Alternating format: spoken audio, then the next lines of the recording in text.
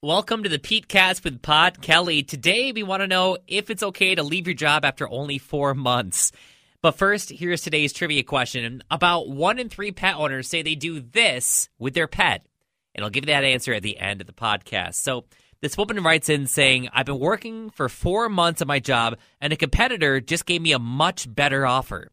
My aunt once told me that you need to work somewhere for a minimum of 2 years for a good recommendation and to show that you're loyal. So, does she need to stay at her job? Oh, it's absolutely okay to jump ship. Businesses are in business to make money, so there's nothing wrong with an employee doing the same. Depending on the job and the requirements as far as who's depending on you, and if there's any sort of redundancy, you definitely want to give notice.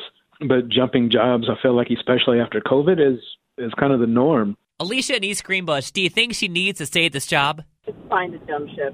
There's no reason that you need to stay for 2 years. Is there a minimum amount of time that you say you should stay at a job? No, I don't think so. I mean, if you're happy there, then you stay. If you're not happy or you get a better offer and you want to leave, you can. I mean, I don't think there's any timeline on how long you're supposed to stay with an employer. I mean, I know it looks better on your resume if you have longer employment history, because a lot of people don't get windows for multiple employers, because it kind of, then they're like, well, maybe they're not serious about the jobs they're taking, the thing, but I don't think there's a minimum. Paul in Albany, what do you think? I would actually, if it's more money, better benefits, or, it's more conducive to their lifestyle, I would say go ahead and take it.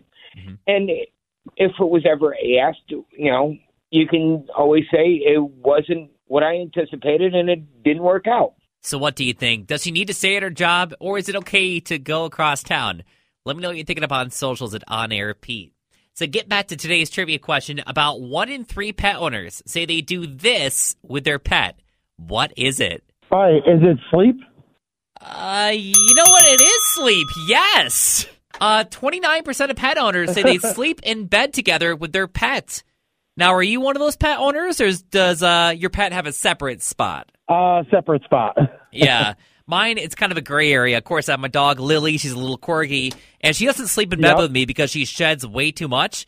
But I have a dog bed that goes right next to my bed, and she curls up there every single night, and she just hangs out right next to me. So, close but not quite, But anyway, if you want to play Road Warrior Trivia, we play live at 5 every weekday afternoon for prizes on 100.9 The Cat.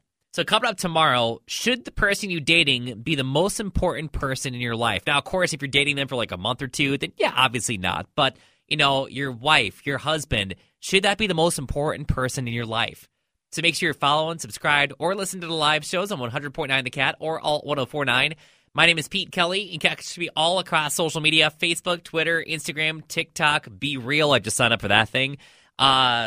Twitch, YouTube, and On Air Pete, or just search Pete Kelly. I'm the guy with my corgi, Lily, in the photo.